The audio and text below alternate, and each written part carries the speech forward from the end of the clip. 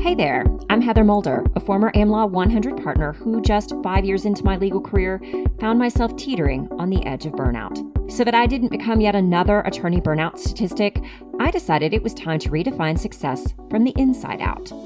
Fast forward a few years, and it worked. I had a thriving legal career balanced with a fulfilling life.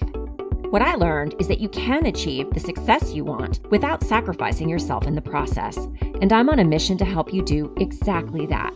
Join me each week for practical, unfiltered advice on how to successfully navigate the challenging legal market and succeed in both law and life. This is the Life and Law Podcast. Well, hello there, everybody. This is Heather Mulder, host of the Life and Law Podcast, and today we are going to talk about some of the top management mistakes that I see people making all the time, specifically lawyers making, since that's primarily who I coach. But even if you're not a lawyer and you're listening to this, you're going to get a lot out of this today because these are just general human being mistakes that are big no-nos when it comes to effective management. And yet, even though they are big no-nos, they are very common because, again, we're human beings, right? And we make mistakes, and there are things that we get into the habit of, and these habitual things tend to get the best of us. So let's dive right into mistake number one: going it alone, doing it yourself, not delegating. I see this all the time.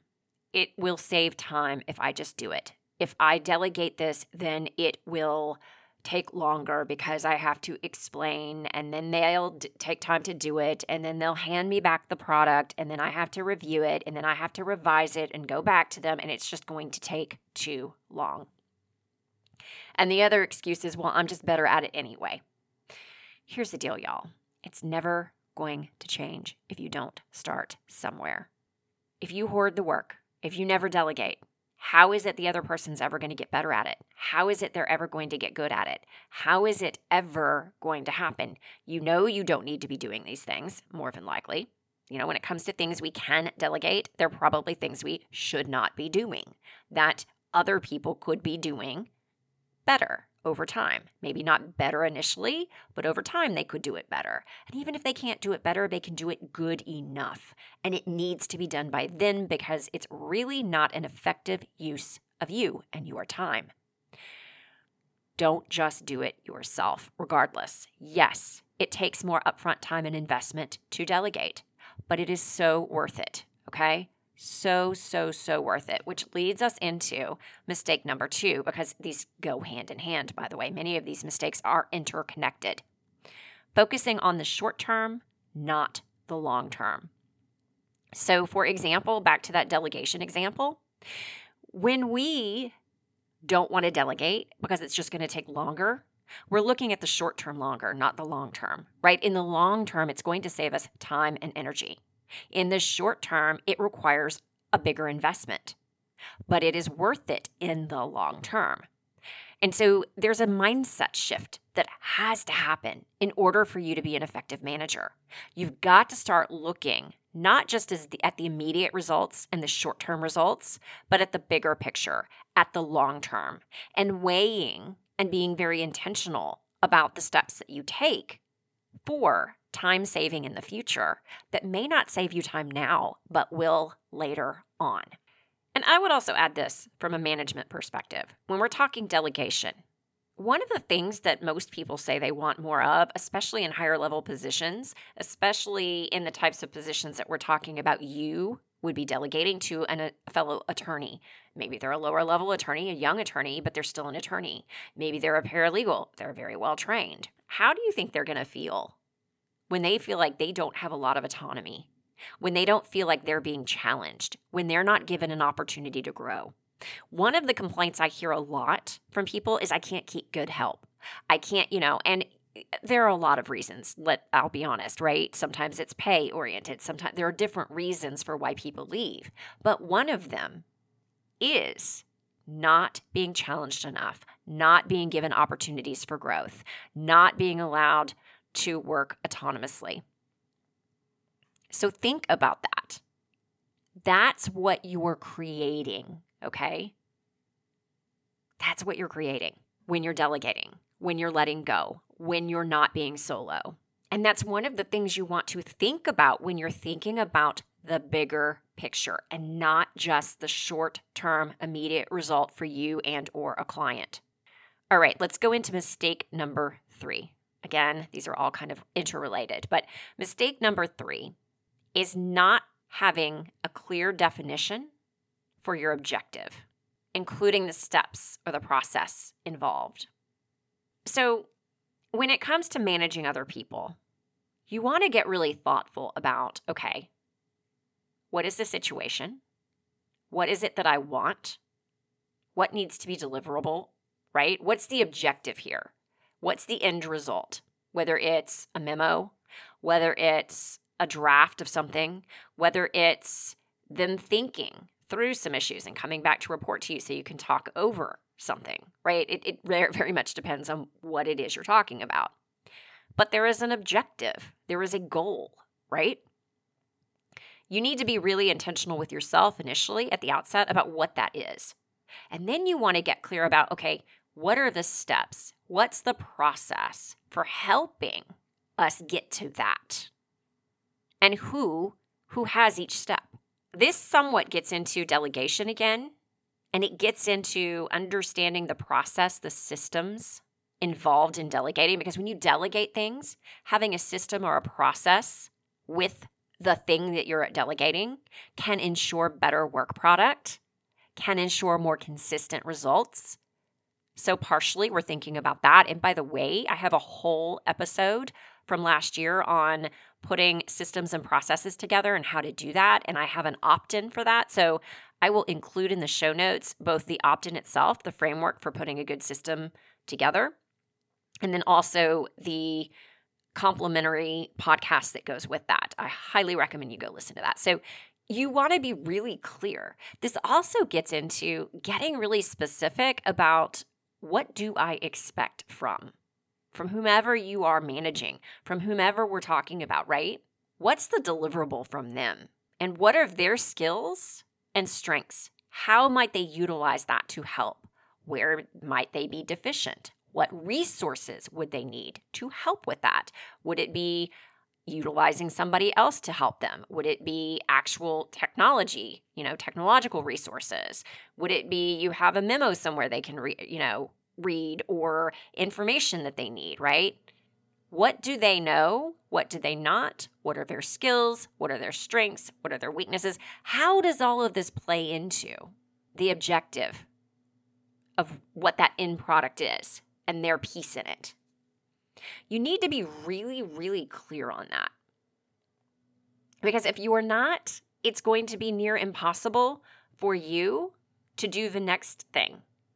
So the next common mistake is a communication deficiency, not communicating clearly. If you haven't thought through those things that we just talked about, it's going to be very difficult for you to actually communicate what your objective is, what the end result should be, what the deliverable is for them, and to do it in a way that's clear to them, right? It can't just be clear to you, it needs to be clear to them.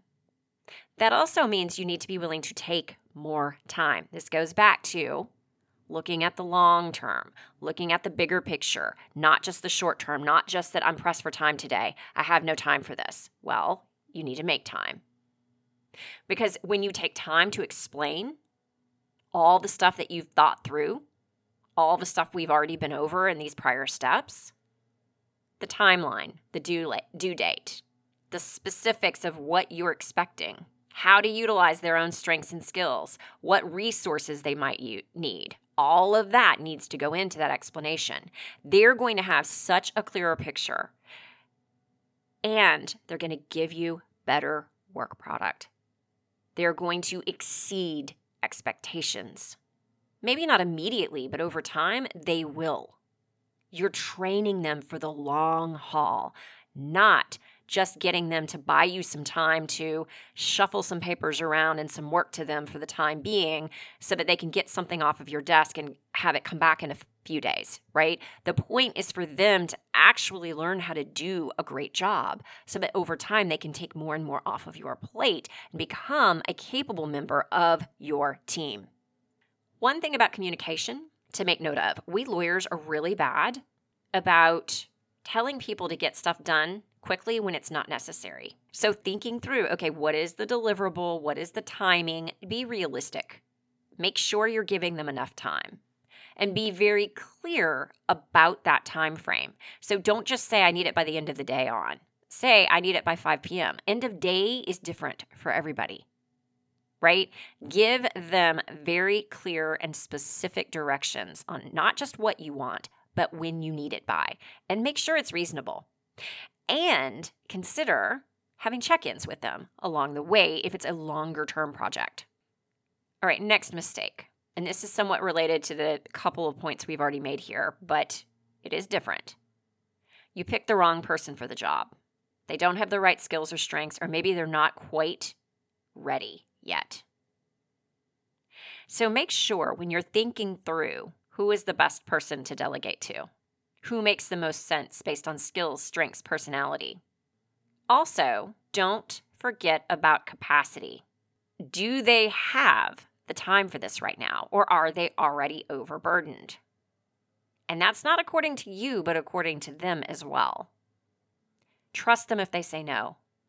Ask what they're working on if you want to help them navigate other people or learn how to do both, but only if it makes sense, right? But don't do it as a gotcha. Understand they also have time constraints. They also have pressures from other people. And another note, when picking people, don't forget personality. Sometimes a personality is important depending on the project at hand. Okay? So when you are considering, is this the right person? Think through not just their skills, not just their strengths, but also their unique personality and whether it is the right time for them as well. All right. Number 6. 6 most common mistake that I see when it comes to management of other people. Not being available for questions. Remember I said not long ago, make sure you're available for check-ins and stuff? Number 1, I highly recommend regular check-ins where you go to them and make sure they don't have questions and sit down and actually ask, hey, how is this going? I know X, Y, and Z can be difficult. What questions do you have about that? Make them feel like it's okay to ask questions. They're not being stupid for it, right? So you want to make sure your approach is correct. Do not expect to hand over the work and then never hear from them until the due date. It's a recipe for really not getting back what you wanted. Tell them you're available. Tell them you expect struggles, that it's okay. Tell them you expect them to come to you with questions. Have open office hours. Create a standing check-in meeting where you ask about their progress, where you ask about their struggles. Structure it.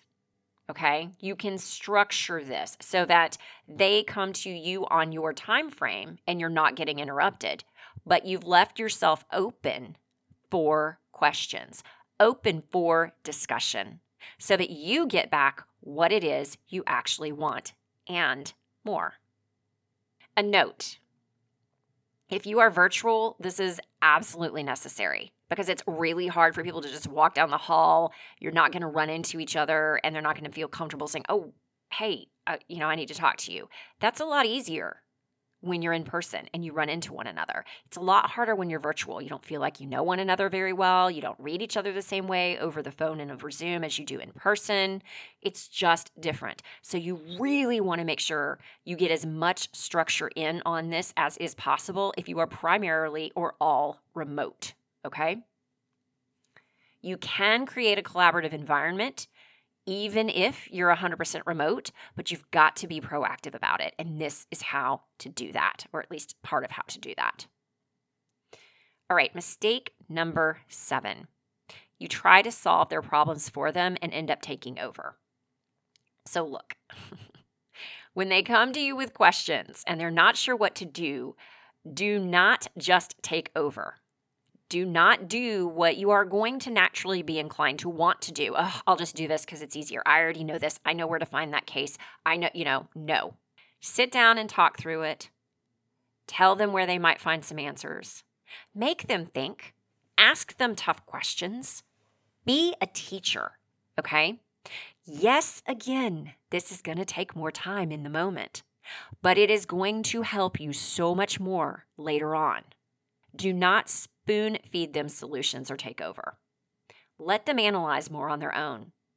Help them to solve their own problems instead of giving them the answers. Mistake number 8, don't just assume. This happens especially when things are turned in late, when deadlines are missed, and or when product that isn't up to what you thought it should be is turned in. What we do is we assume they don't care, they're just not cut out for it. That's actually rarely the case. It could be that there was a death in the family that you don't know about. It could be that they battled the flu. It could be that you didn't make yourself very available, or you weren't very clear, or both. And so they didn't know what to do, and they tried their best, but they weren't quite sure how to approach you. It could be a lot of things. Don't assume. If you assume, you are likely writing them off immediately, and that is a travesty, because why have people around you? I mean, if you want to be a solo attorney, by all means, go be solo, but you're limited. There's only so much work you can take on. If you are going to not be a solo, you've got to learn how to manage, and that means not assuming. Going to them to talk it out, finding out what happened, addressing the issue.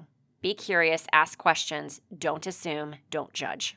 All right, mistake number 9. You don't ever ask, what happened there?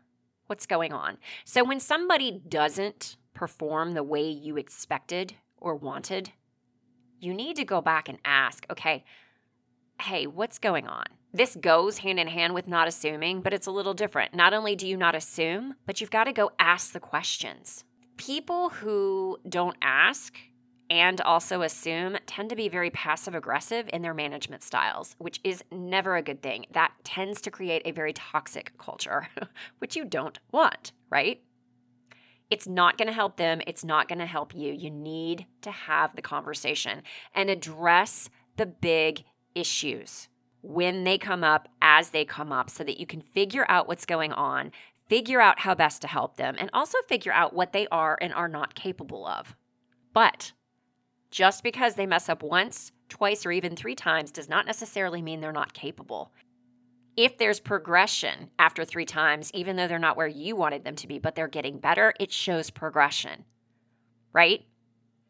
So don't write people off too quickly. All right, so that was number 9. Mistake number 10, and this is also similar, but there's a difference in it.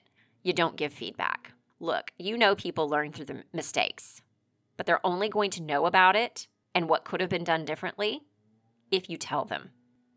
So this is not, that the previous one really related to big problems, right? Totally missing a deadline, not getting it done at all, missing the boat on a big issue that you discussed, so how could it not be in there, that kind of a thing. But there's going to be mistakes, little, big, small, whatever, along the way. You need to give them feedback on that. They will not get better unless they're getting that feedback, okay?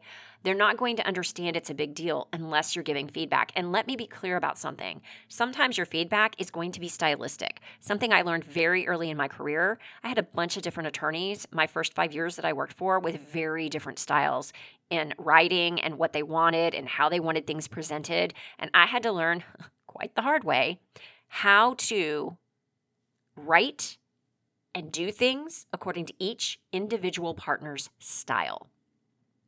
So some of this stuff is going to be that. You may not see it that way, but it is.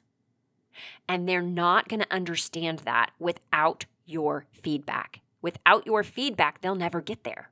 So you want to give feedback on all major projects. You don't have to give feedback on every single small mistake, but if it's a mistake you see over and over again and you start to see a theme, even though you would consider it small, I would give the feedback. And here's the other thing. You want to give good feedback too. This is where we lawyers really mess up the most. People need to hear when they're doing well. It keeps you motivated. It keeps you going, especially in the bad times. They don't need to just hear when they've messed up or made mistakes. They need to hear when they've done well. The other thing is you want to reinforce that. So you want to give them the good too, regularly. Now, this doesn't mean every project they turn in. If it's somebody who's working with you day to day, you don't need to constantly be giving them feedback, but maybe you have a once a month meeting with them or twice a month meeting with them, where you spend 20 minutes going over kind of the big picture things that you remember that you've, and you keep a running total of it so that you can go over with them at once. Find ways to give regular feedback. Here's the deal, y'all. The crux of this gets into your mindset, your leadership, your management mindset. Do you care about their development? You need to. You're not going to manage well if you don't care about their growth and development, because you need to become an actual teacher to them. You need to care why they're struggling to help them. It's on you as their manager. All right, that is it for today. Hopefully you have learned something from these 10 common management mistakes and how to rectify each one.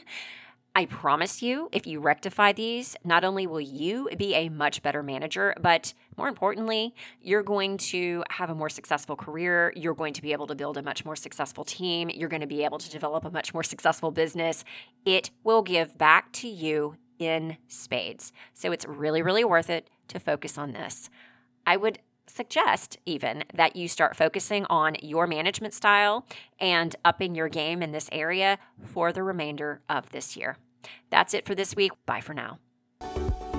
Are you tired of barely squeezing life in, thinking, shouldn't there be more to life than this? Do you want to get to the next level, but without losing yourself in the process? Are you ready to start thinking and doing differently so that you can stop doing the same things over and over and over, hoping for a different result? If any of this speaks to you and you're ready to do something about it starting now, book a call with me to find out how I can help. Go to lifeandlawpodcast.com/free call.